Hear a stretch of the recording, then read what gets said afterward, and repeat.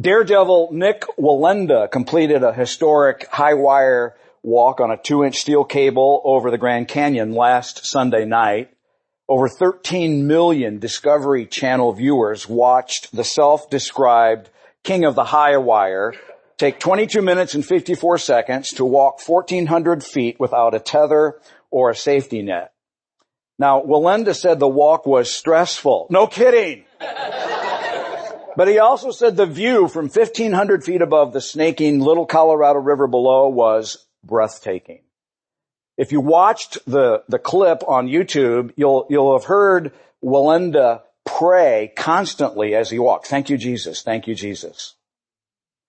Now, he's a 7th generation member of the Flying Wallenda family of high wire performers. And he made history last year by becoming the only person to complete a high wire walk over the brink of Niagara Falls. He told Guidepost magazine, quote, "I don't know why God's given our family this gift, but I knew in my heart that the only way to honor it was for me to use it. Even if it was difficult, even if it was dangerous. Danger was real, but fear was a choice. I would choose faith instead. After all, that was part of my family legacy too. Everything we did was for the glory of God." Of this particular crossing, Wallenda said, quote, "It was a dream come true. This is what my family has done for 200 years, and it's part of my legacy." Wow, I imagine that many of us only hope that our legacy involves something a little less life-threatening. But what I found interesting about Nik Wallenda is that he finds real life in fulfilling his God-given destiny, in stepping in to fulfill his part of God's great story by being a high wire acrobat. Imagine that. What is your part in God's real life story? Where do you find your real life satisfaction? What's your destiny? Well, to the end of helping us answer this question more completely, we launched a series of sermons last week titled Finding Real Life in God's Great Story. We're studying through the book, New Testament book of 1 John, and in the end, we hope that we all gain a clearer understanding of our purposefulness in God's great story to become more Christ-like in love and joy and peace and deep contentment and some meaningful contribution to our communities and the church family as we discover and live out our destiny. Let's pray together. We start with chapter 1. Lord, this morning we just bow our heads and pray the prayer you taught us to pray. Our Father in heaven, blessed be your name. We bless your name for the salvation in Christ. We bless your name for the fullness of your Spirit. We bless your name for soundness of health and mind and body. We bless your name for the success and favor that we experience. And we bless your name for the security in Jesus against an uncertain future. May your kingdom come. May your will be done on the earth, right here, even as it's done in heaven. Lord, we pray for your kingdom to break into our lives, our families, our church family, and our community in the ways that you know we need. Lord, not just here in this room, but even right next door, Vineyard Kids, where we long to see your kingdom come among our children. Lord, put power on your word to our lives today in your name. Amen. Now, years ago, when the Hare family was preparing to take a vacation or a road trip, we'd get out what used to be called a road map. They looked like this. For case any of you have never seen one of these, you might find them in a museum someday. This is a road map of the state of Illinois. So they compile these, used to, in things called road atlases. But when MapQuest was invented, the map making and atlas industry nearly went obsolete. And then just a few years later, with the advent of global positioning systems, then that industry, MapQuest, almost went delinquent as well. You know, and with a GPS, this is a Garmin, all you have to do is, hop in your vehicle and program in your destination and then just follow what she says. Now I'll tell you, I never trusted the gal inside our Garmin. Never did. There were too many times when I just knew with my God-given sense of direction that she was telling me to get off the interstate when it wasn't right. So I've never really used the Garmin. My wife loves her, but I don't. But anyway, for those of us that are, big picture people, those of us who want to see where we're going and the best way to get there, we kind of like an overall map of things, don't we? We want to see the end from the beginning. We want to know the best way to get there. So whether it's in the form of a map or an atlas or a zoomed out view on Google Maps now, we like the big picture. And when we're studying a book of the Bible, I kind of think it's best to get the big picture, kind of see where we're going, get the lay of the land, instead of just diving in, which is like hopping in your car and pressing the button and turning on the GPS. I don't like to do that. I want to get the bigger picture. So let's, by way of repetition, remind you of just a few things about the book of 1 John. I may encourage some of you to actually listen to the podcast from last week's message if you weren't able to be here. Every week, our sermons are available on podcast. Mark does a great job. 20 minutes after the message, you can go to our webpage and actually listen to our sermons. You can actually subscribe in iTunes, and they'll come every week as a download. But John is writing in the very closing chapters of his life. He's now an old man, and his gospel, the letters of 1st, 2nd, and 3rd John, and the book of Revelation are the last 5 books of the New Testament to be written. He writes with the wise perspective of a seasoned saint who has loved and served Jesus as a pastor and leader in the local church, first in Jerusalem and then later in Ephesus. And perhaps this had now gone on 50 to 60 years. And of all the things that John could have said, this indeed is what he did say. He's not writing a textbook, although sadly for the last 2,000 years, that's often how the church has approached the letters. He is addressing a local situation where Christians are caving into temptation or the deception of the devil in 3 ways. They're fighting each other. Secondly, they're loving the world and abandoning the faith in which they started. Thirdly, they're succumbing to the false teaching of Gnosticism. The Gnostics claimed to have special insight. The special insight was dualism.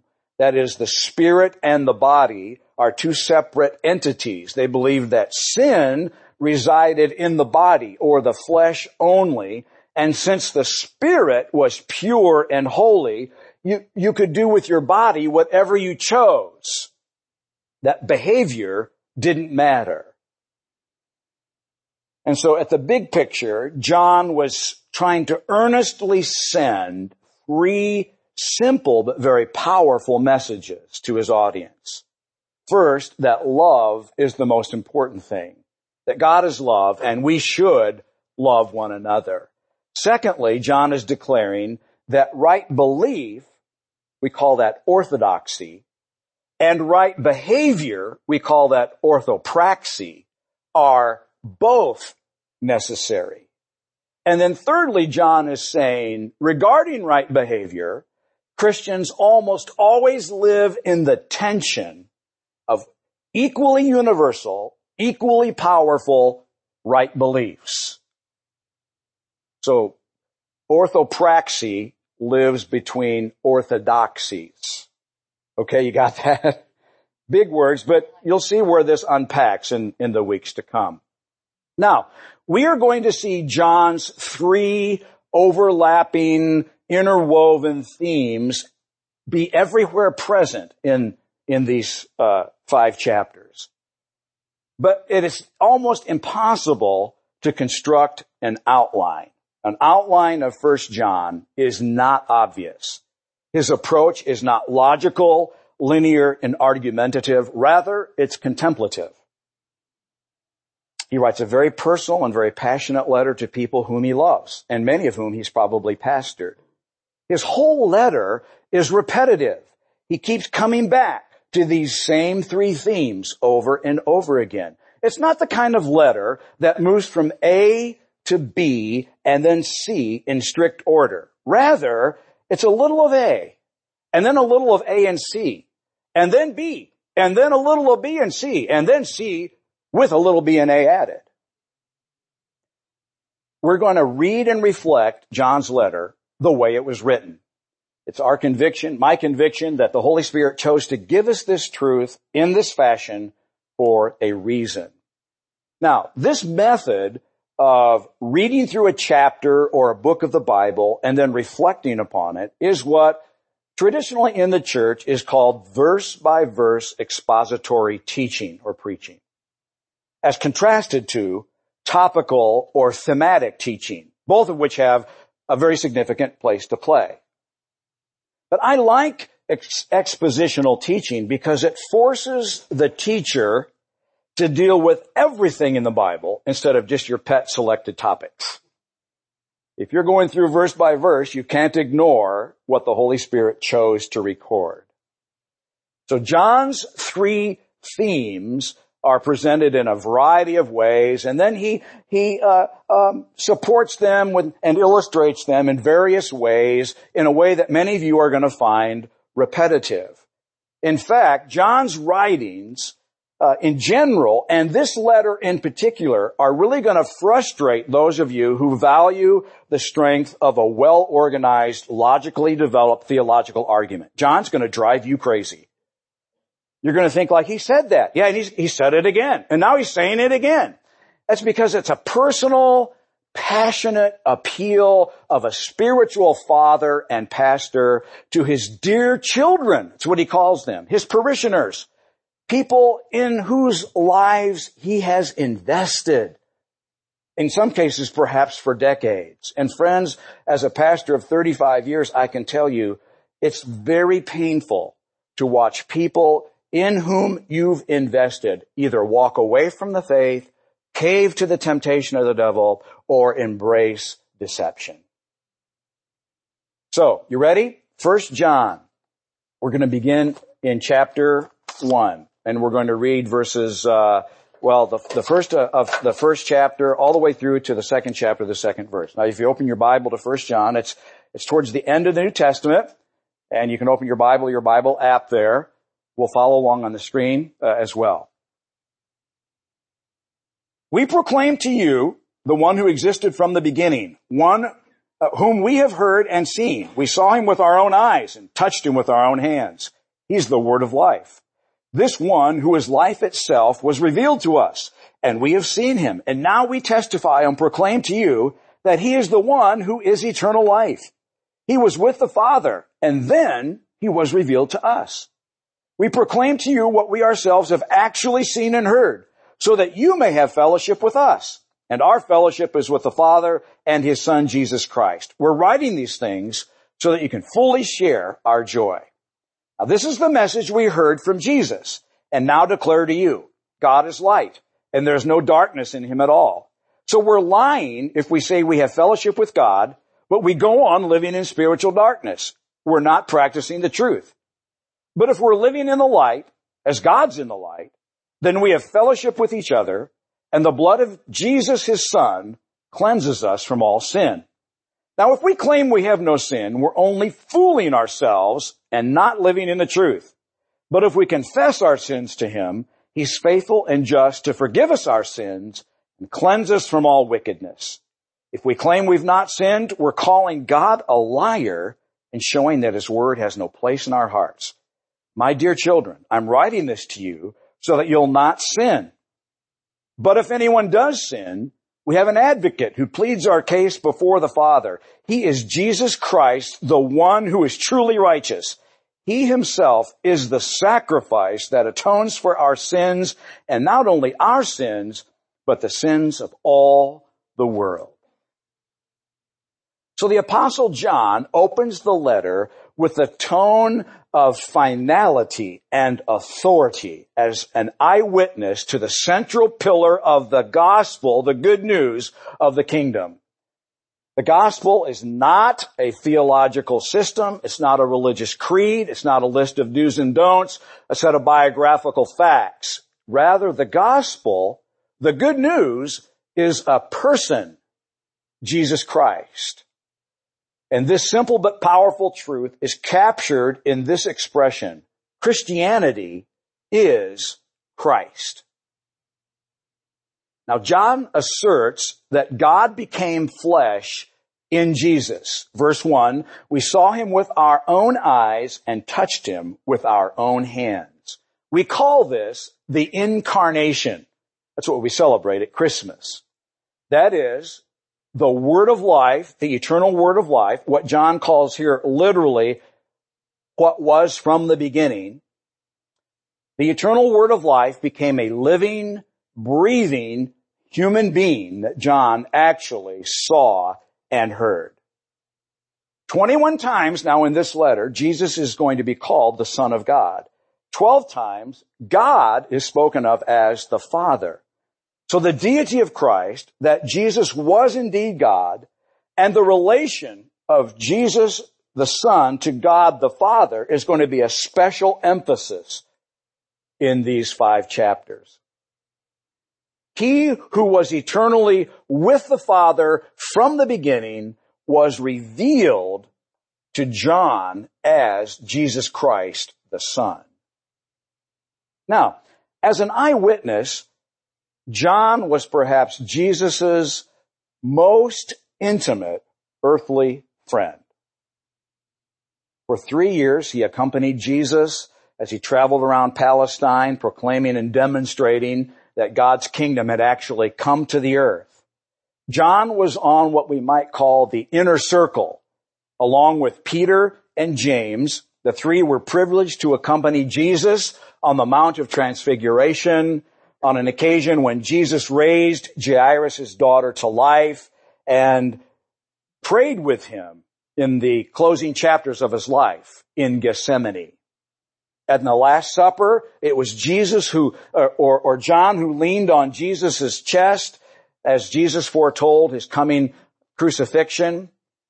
All of that is to say, John knew Jesus perhaps as well as anyone on earth has ever known Jesus. You see, the word of a stranger you may reject altogether. The word of a teacher or a coach or a boss you may receive with just some question. The word of an acquaintance you're apt to believe, but the word of a close friend, you accept it without reservation, right? So we can take what John shares as the authoritative record as Jesus' closest friend and co-laborer. Now in these opening 4 verses, he's going for the jugular vein of Gnosticism, right out of the chute. Now the Gnostics claimed that since the body or the flesh was the source of evil, therefore Jesus, if he were divine, could not have a physical body because God couldn't be associated with evil. And John doesn't waste one sentence in the letter before he boldly declares that Jesus was not a phantom or a ghost. He did not just appear to have a body, nor was he a dream. Jesus was a real person. He was God in the flesh. He was eternally coexistent with God the Father, and he was made visible. The word is revealed, made visible, tangible to us in the incarnation. And he calls Jesus the Word of life. Now, incidentally, this is exactly how John began his gospel. We read in John 1, in the beginning, the Word already existed. The Word was with God. The Word was God. He existed in the beginning with God. God created everything through him, and nothing was created except through him. The Word gave life to everything that was created, and his life brought light to everyone. And the Word became human and made his home among us. So John's message is the same. The purpose of the incarnation was to give life. We read in verse 1, he is the Word of life. God is the author of life. And then in verse 2, he uses 2 Greek words that are often translated eternal life. Now, when we read those words, we have a tendency to think of something purely spiritual that we will inherit someday when we die and go to heaven, but that has little effect in the world of material space and time. But I don't think that's at all what John had in mind for us to think that way. The word eternal could just as equally as well have been accurately translated age. And the word for life is a Greek word zoe, and it would refer to the fullness of life. That's life that's full and genuine, God's quality of life, not just the biological functioning kind of life. The kind of life Jesus said that he wants us to have in John 10:10. The thief comes to steal, kill, and destroy, but I've come that you might have the rich and satisfying life. Zoe, life. And so I've called the word eternal life real life, for lack of a better description. But think about it this way. Jesus represents the absolute fullness of life in the age to come. You see, Jews thought of two ages, the present evil age and the age to come. And Jesus announced that he was eternal life. That is the fullness of life that's representative of that which is happening in the age to come. And it's now stepped out of the future into the present evil age. Jesus is real life. He's the fullness of life in the age to come, now living in the present.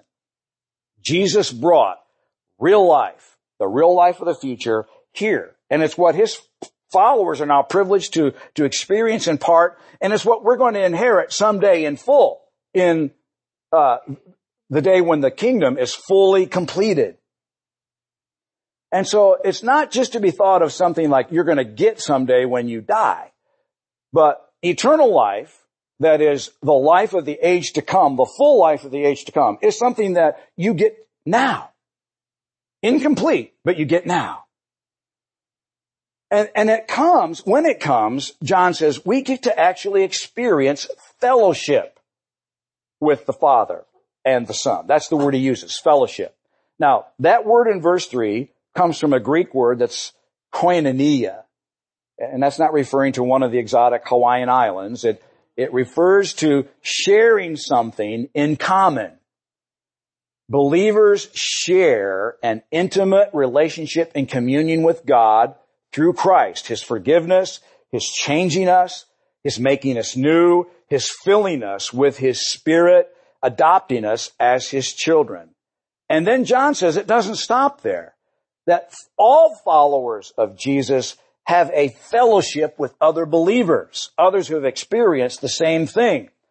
Those of you who have experienced Christ's forgiveness and new birth are connected to other believers in fellowship. Fellowship is the word that the book of Acts uses when it describes the life of the early church in Acts 2:42. All the believers devoted themselves to the apostles' teaching and to fellowship. Koinonia. We have a connection with one another. We share the common experience of the goodness of God.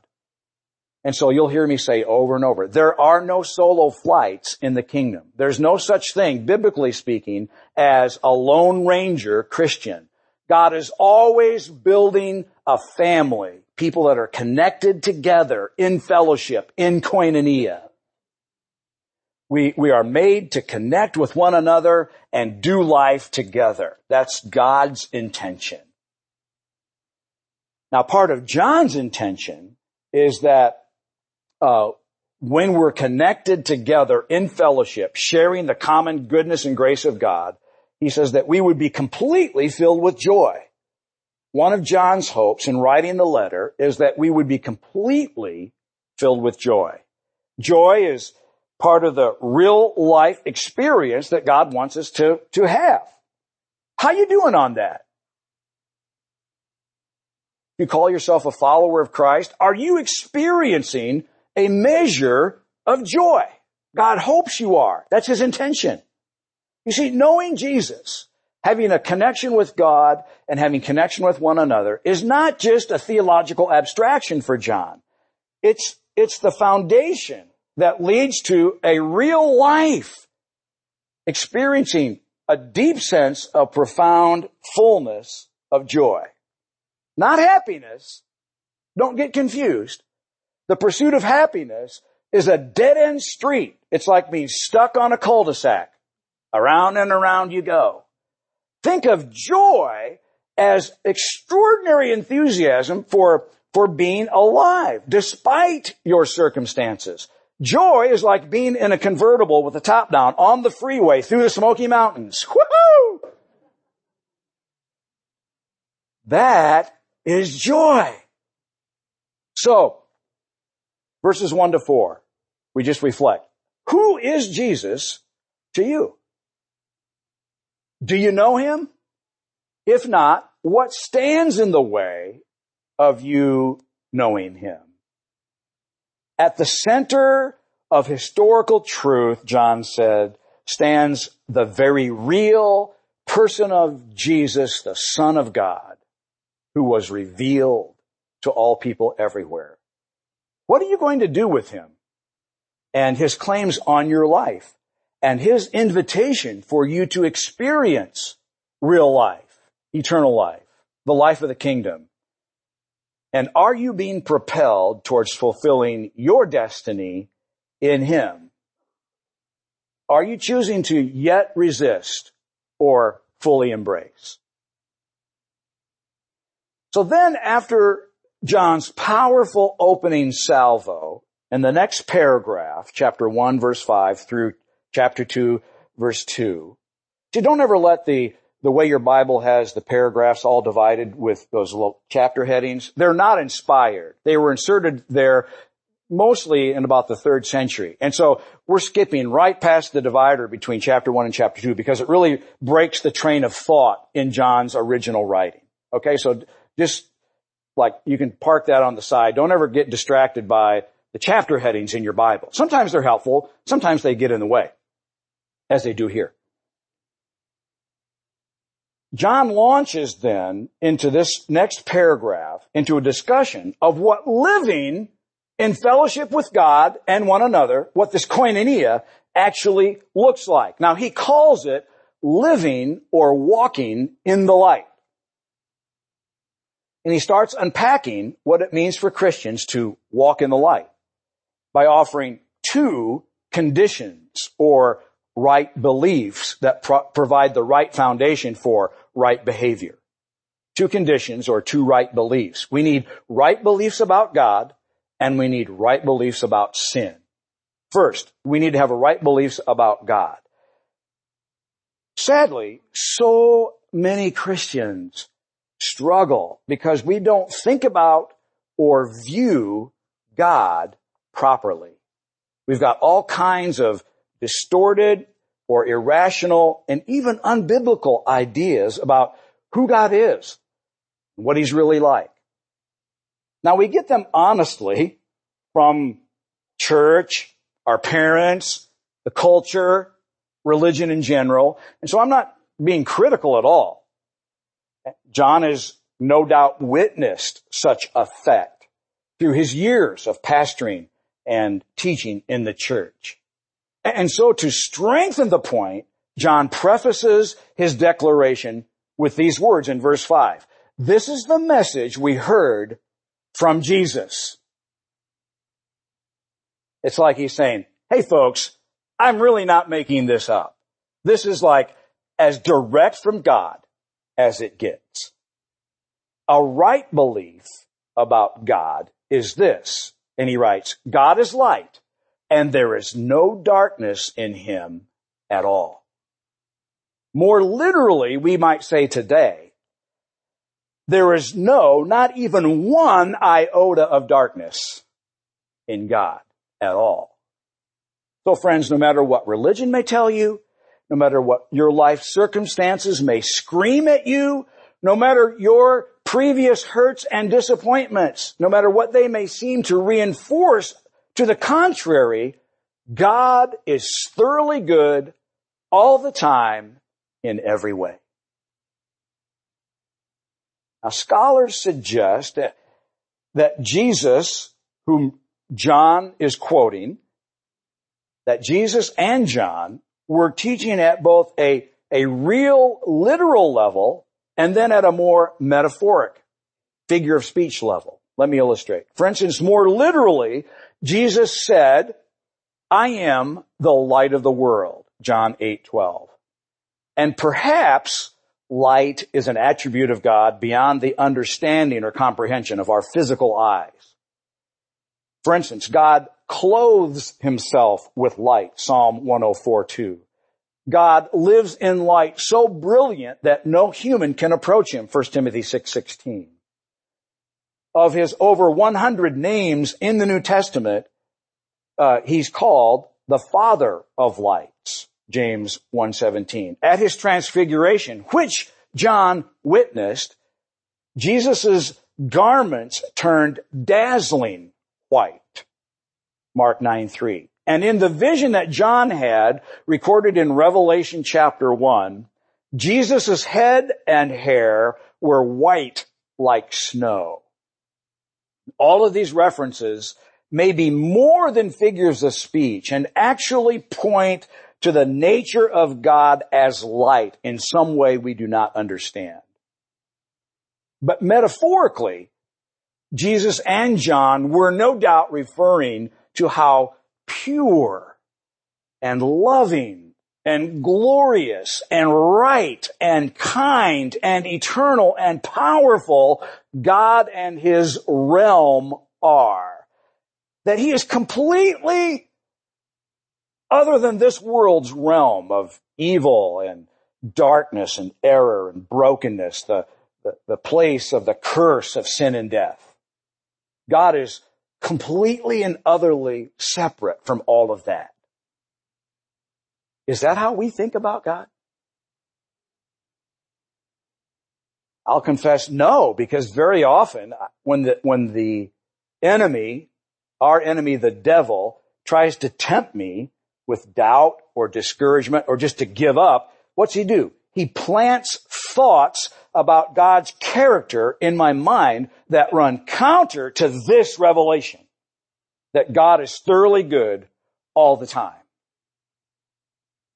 Now, I think John is telling his audience and us today, we can resist those temptations to doubt, discouragement, and giving up by renewing our minds to this powerful truth. God is light, and there is not a hint or a shadow of darkness in him at all. So friends, when we hear in our mind, our heart, God is not good, he's mean, he's late, he doesn't care, he doesn't hear, he doesn't answer, he's too weak, he's punishing you, you're getting what you deserve, we can say, no! We can turn from those wrong beliefs. We can say, God, help me embrace the truth of your character as revealed in the Bible, and help me embrace the belief that you are good all the time in every way. That's called renewing our mind to the truth of the revelation, the revealing, the giving of truth that John is addressing here. This is the right belief about God. That's the foundation for walking in the light. Right beliefs. Then John gives us the second condition to walk in the light, that we need to have right beliefs about sin. You see, right beliefs about sin lead us to right behavior. Now, we're only 6 verses into the letter when John gives us our first dose of the language of tension. And we're going to discover right away, as I've been telling you, that in many ways, right behavior is like a door spring, like the one I'm holding in my hand, with equally universal, equally powerful truths at both ends that lead to tension. So there are right beliefs about sin that John is wanting us to understand, and we'll live in the tension of those truths. Now, I shared with you last week that seldom does truth stand alone. That is, we don't live at just one end, either end of the spring, but rather somewhere in the radical middle. So on one end, John declares, verse 6 of chapter 1, so we're lying if we say we have fellowship with God but go on living in spiritual darkness. If we're not practicing the truth. We're not practicing the truth. Now this declaration gets strengthened in chapter 3, verse 6, when he says, anyone who continues to live in him will not sin.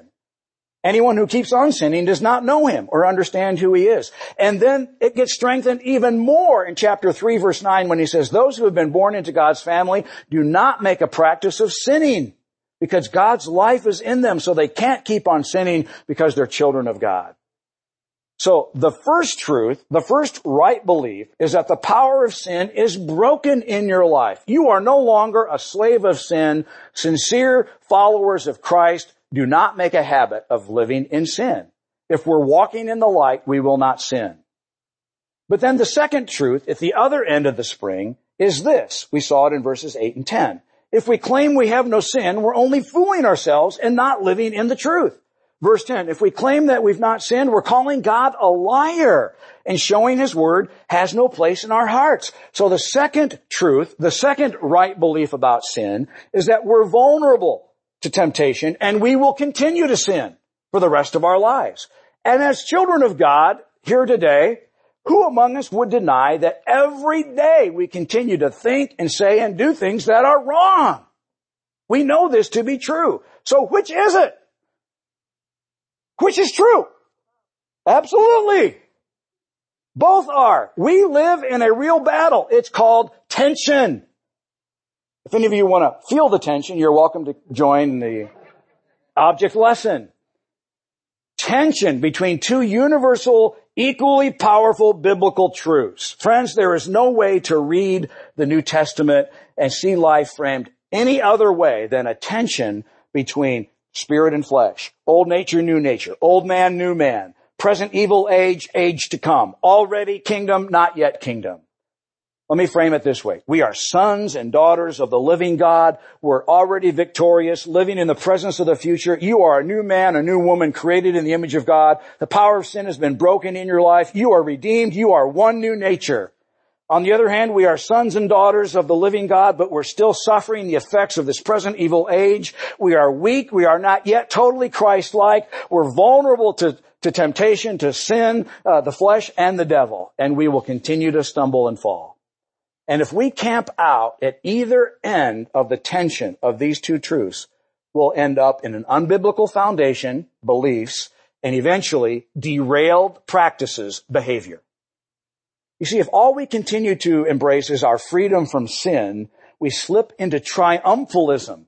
We live in denial at best and arrogance, pride, and fanaticism at worst. On the other hand, if all we embrace is the reality of our frailty and sin, we just slip into defeatism. We live hopeless, joyless, drudgery and groaning. Woe is me. The two ages coexist within us at the same time. There's nothing wrong with you. You are normal when these things happen. Now, John's defectors were the Gnostics who believed that people had a good spirit and a bad part flesh. And John is saying, no, it's not a dualism of two parts. There aren't two people living inside of you. You know, one good and one bad. What you experience is the already not yet of the kingdom. It's not a division of the human personality into one part inherently good, holy, and one part inherently bad or unholy.